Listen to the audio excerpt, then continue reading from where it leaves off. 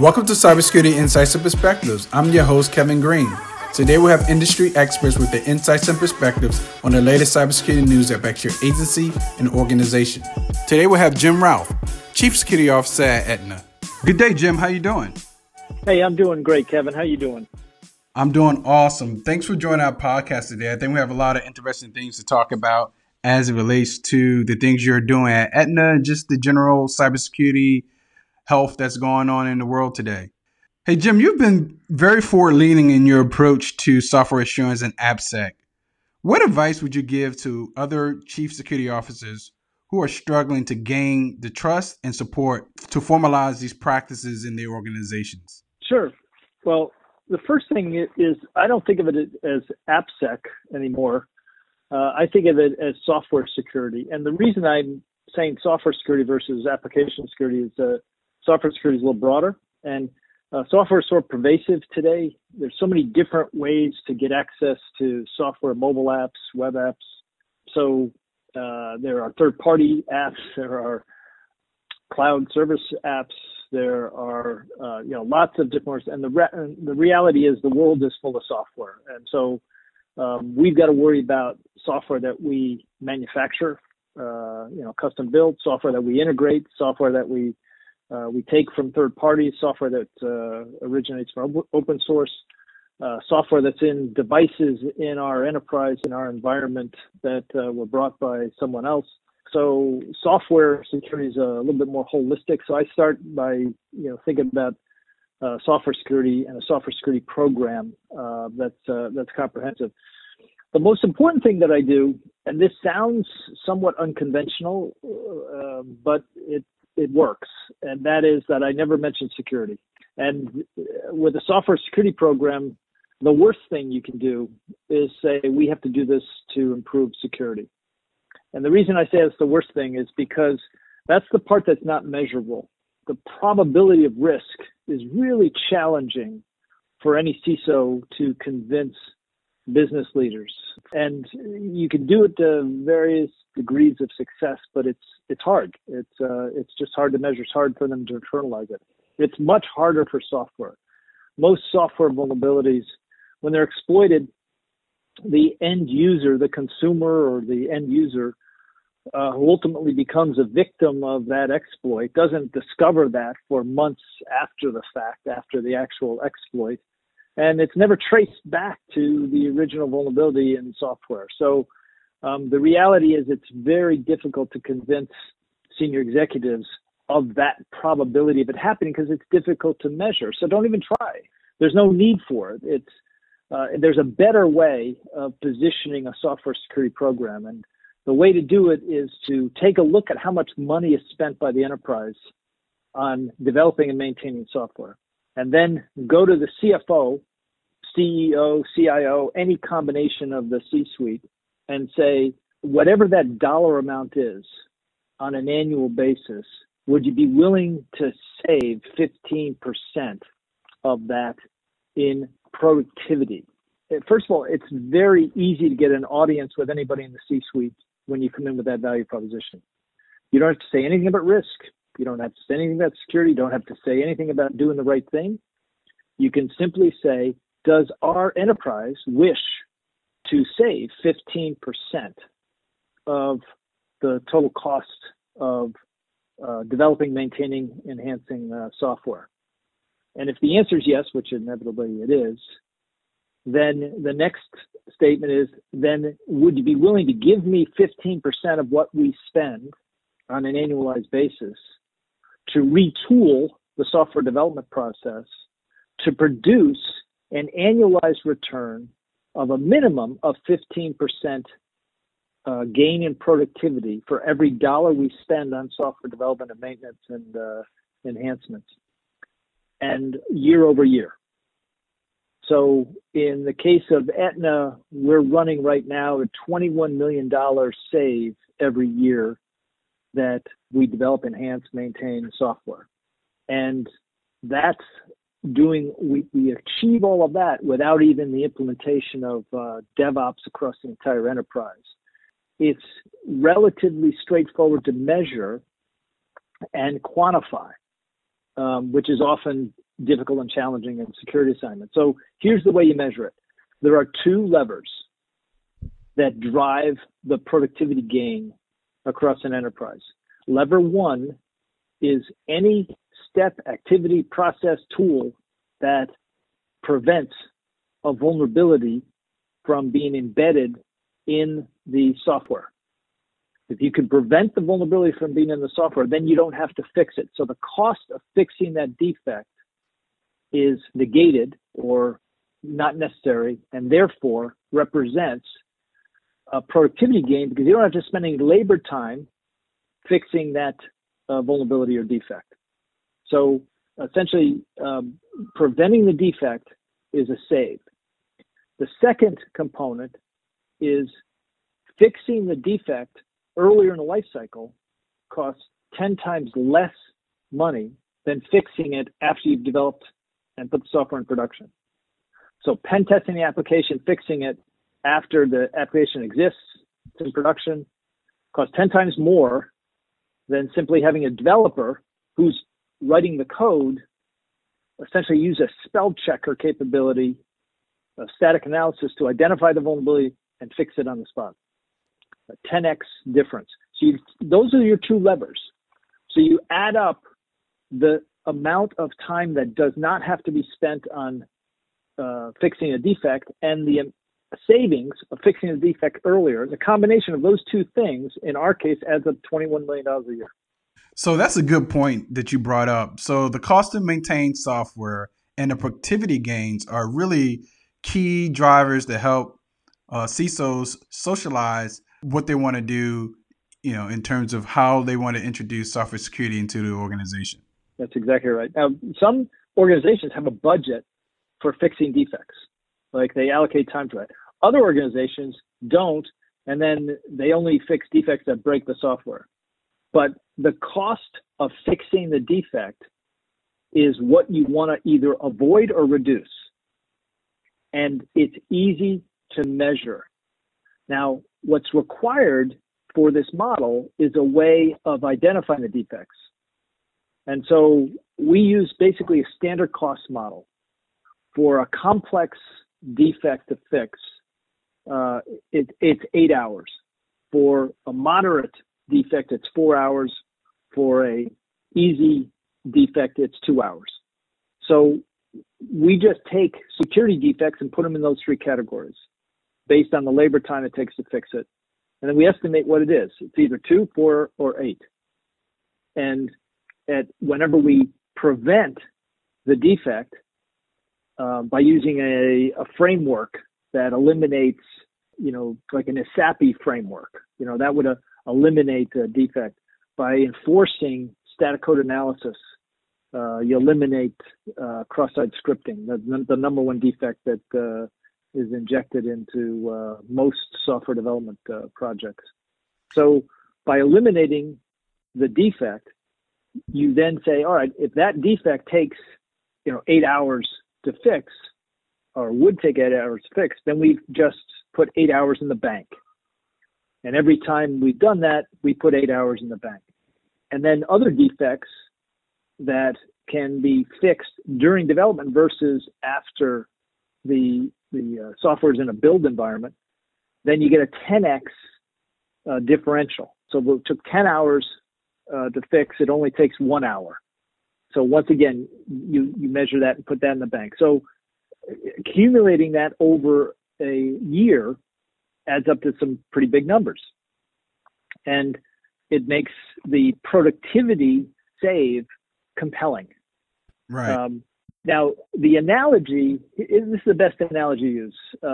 Just think of a car that's manufactured. A car is manufactured on a assembly line. And let's just say, for the sake of argument, that the car rolls off the assembly line and it has dents in the passenger side door. Now, there's two ways of addressing the dents or the problem with the dents, because you obviously can't sell the car with the dents in the door. So you have two options. One is you get a crew to bang out the dents, buff it, and then send it to the dealer and they'll sell it. So that's one option. And that's really what pen testing is. It's finding defect after you produce the software and then sending the car back for somebody to, bang out the dents and fix it, or in this case, reduce the defects. So that's one option. The second option is you can take a look at the manufacturing process and figure out where the robotic arms are misaligned or configured that it's causing the dents. And then you eliminate the actual cause of the dents in the door. So instead of spending time, effort, and money to bang out the dents after the car is manufactured, you fix the dents or you eliminate the dents through the manufacturing process. And software security is fundamentally about eliminating the possibility of the dents in the manufacturing process. And the more you do that, the more efficient it is. So it costs less. So it's a simple construct to understand. Go ahead. So, Jim, you brought up a good point. So one of the things that I've always said that really increases the cost to maintain software is the accumulation of technical debt, right? And technical debt can come in many different forms. One of the things I want to know from you is, what are some good approaches and strategies to address technical debt? And how do you realize, and I think you kind of spoke to a little bit here, but how do you realize ROI from that? Yeah, it's a good question. And it is something to consider in any software security program. This is my approach. I start with a portfolio of software that exists, and I recognize that it exists. And I basically say, all right, what I'm going to do is I'm going to change the manufacturing process, back to the car analogy. So I'm going to change the software manufacturing process. And so anytime that we develop a new app, a new integration project, anytime we're doing new development, I'm going to apply a set of techniques, essentially controls embedded in the development process that reduce defects and fix defects earlier to make it more efficient. Now that's on all new development. And then on enhancements, and this is where programmers are maintaining and changing existing applications, I'm going to apply the same techniques. Now I'm going to apply it to those different instances. The technical debt in the legacy systems exists today and it'll exist tomorrow. The difference is if you apply better technique to where the enterprise is allocating development resource, whether it's new development or enhancing existing applications. If you apply the controls to wherever people are touching software, over time, the portfolio risk drops. Why? Because companies spend money on enhancing software that's the most important to the business. And that's the software that gets attention. And if you start by applying effective techniques embedded in the development process for those cases, you're automatically addressing the areas that are most critical to the business. Now, over several years, you can address the legacy, the technical debt, as you described, by every time you enhance an existing application, you take the time to review the results of your static analysis and dynamic scanning for the entire app, and you fix those defects, even if you batch them over time, but you start to whittle down that debt. But the most important thing to do is to start with the new development and then the enhancements where you're already spending money today. That's where you get the positive cost benefit in terms of the productivity gain. And that's where what you're touching is the most important part of the software portfolio. And then over time, as you get more skill across the enterprise, then you can apply it to the technical debt and reduce that as well. And, we have, we're probably in the 70 to 80 million lines of code. I'm guessing in terms of code that's gone through efficient and effective process today that at Aetna, and it's most of our code base. Our mainframe code we don't pay much of attention to, but everything else we do. Does that help? That's excellent. I think you provided some really, really good nuggets there that can help organizations not only formalize software assurance and software security, but also mature their software security programs and be able to reduce the cost that it takes to maintain software. I want to shift gears for a second. You have been since I've known you, you have been a huge proponent of BSIM, Build Security and Maturity Model. How long has Aetna been participating is the first question I want to ask you. And the second question is, what are some of the practices you have observed over the years that tend to lead to good software security? Yeah, so BSIM has really been fascinating, and it's a foundation for software security. So frankly, anybody who wants to do anything in software security should start with BSIM, because it's a way of baselining yourself against basically any other entity out there that cares about software security. There's 120 some odd companies that participate on an annual basis, and they're some of the the biggest ISVs, software companies, as well as large enterprises, and frankly anybody who cares about software security. And that's basically the surrogate, if you will, that you can compare yourself against. There are 112 activities in BSIM. You don't have to do them all. They're all observed activities. So there's at least one and or more BSIM companies where there have observed activity and behavior that's recognized as a security activity that promotes good software hygiene. In some cases, and I'll just take bug bounty programs because it's an easy one. If I was a software manufacturer, I'd spend a lot of time and effort on bug bounty programs. That would be a critical, essential core activity in my software security program. I don't use bug bounty programs. I use something a little bit different. I use services that hire a bunch of freelance pen testers and reward those pen testers with opportunities to pen test specific applications. As they find vulnerabilities, they get paid. So, and then I get the aggregate results from that. I call it's kind of like a crowdsourcing version of pen testing. Right. It's not really a bug bounty program per se. It's a derivative. Now, it's not a BSIM activity, but to me, it's a good activity. Bug bounty program is a BSIM activity, but I choose not to do it because I'm not in the commercial software business. If I were, I'd do it, and I'd make sure that was mandatory. And in fact, what I've learned through BSIM is that there are certain activities that are prevalent on the East Coast of enterprises, and there are certain activities that are prevalent on the West Coast, enterprises based on the West Coast, and they're different.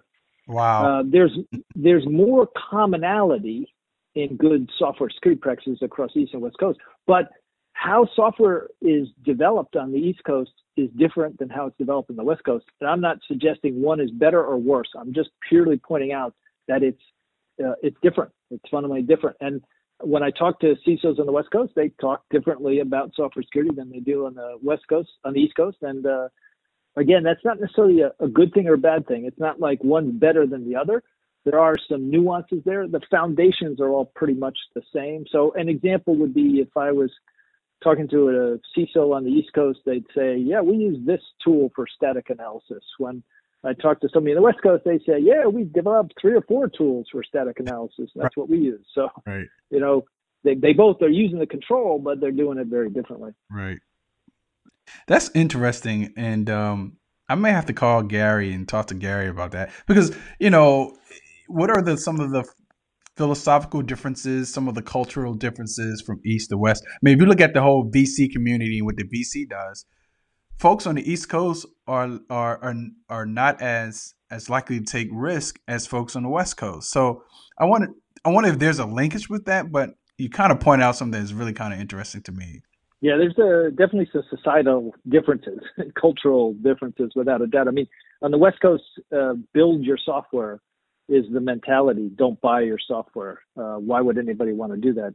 Software developers are all over the place. Let's just build it. That's what we do. We're in Silicon Valley. That's what we do.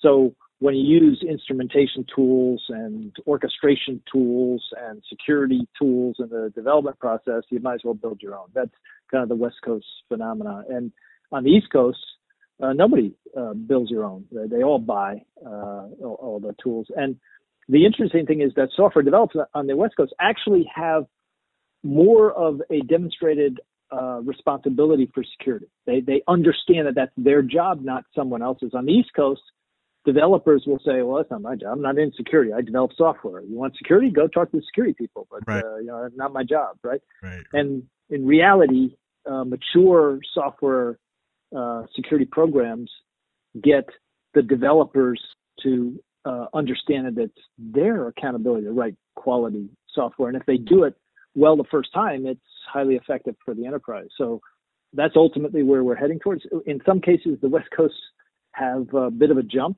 because they understand that software security is their responsibility.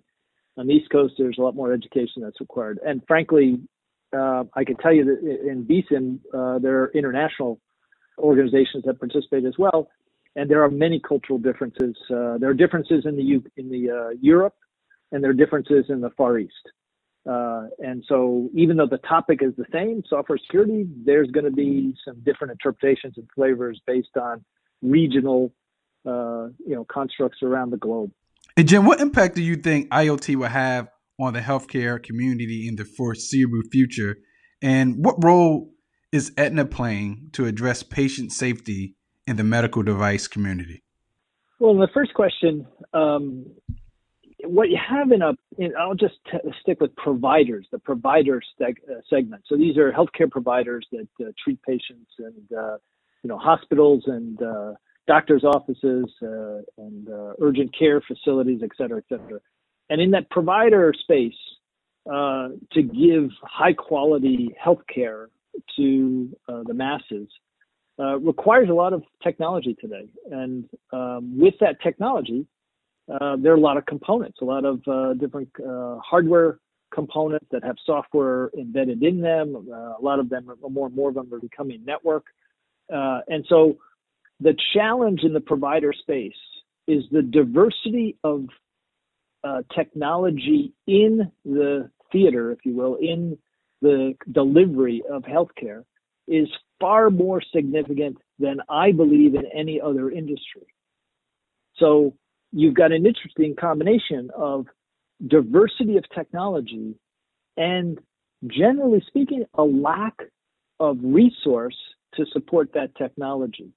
What I mean by that, if you look at the labor ratios in an IT organization in healthcare providers and compare that with other segments of healthcare or other industries, you'll find a lower concentration of people to support a wider set of responsibilities. And you combine that with the diversity of IT, you've got real challenges. So basically, IT support staff and security as part of that in a provider environment have to make tough choices and trade-offs on where to allocate their time, because there's a million things, that they have to do, but there's only so much time in the day. So that trade-off forces them to focus on what the high-risk issues are and the performance related issues. But it's particularly challenged given the diversity of technology they have. Now, you add on top of that the IoT phenomena, and you've got it's almost like a exponentially greater threat landscape that the minimal staffs have to deal with in the provider segment. So really, really challenging, constraint of resources and frankly, security professionals, how we allocate scarce resource is the most important decision we make. It's really hard in a provider environment. It doesn't mean there aren't good practices. Doesn't mean that we can't, address the needs of the consumer in that space. But it's really, really hard. Now, one thing that Aetna did to reduce the size of the attack surface in healthcare, and it wasn't just in Aetna, but we did this across the healthcare industry, is we stopped using Social Security number as a unique identifier.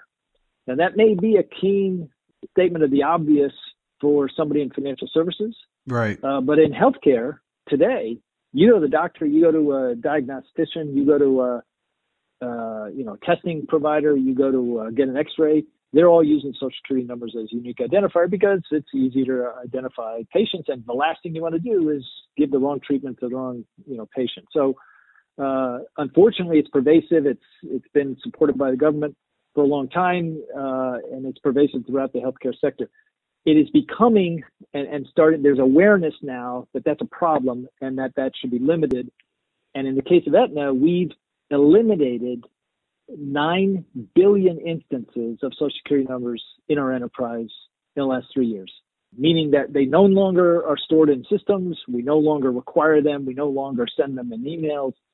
We've just reduced the number of times that we need to access a Social Security number and limited that to tax and regulatory requirements, as opposed to using it as an identifier for a unique identifier for individual patient records.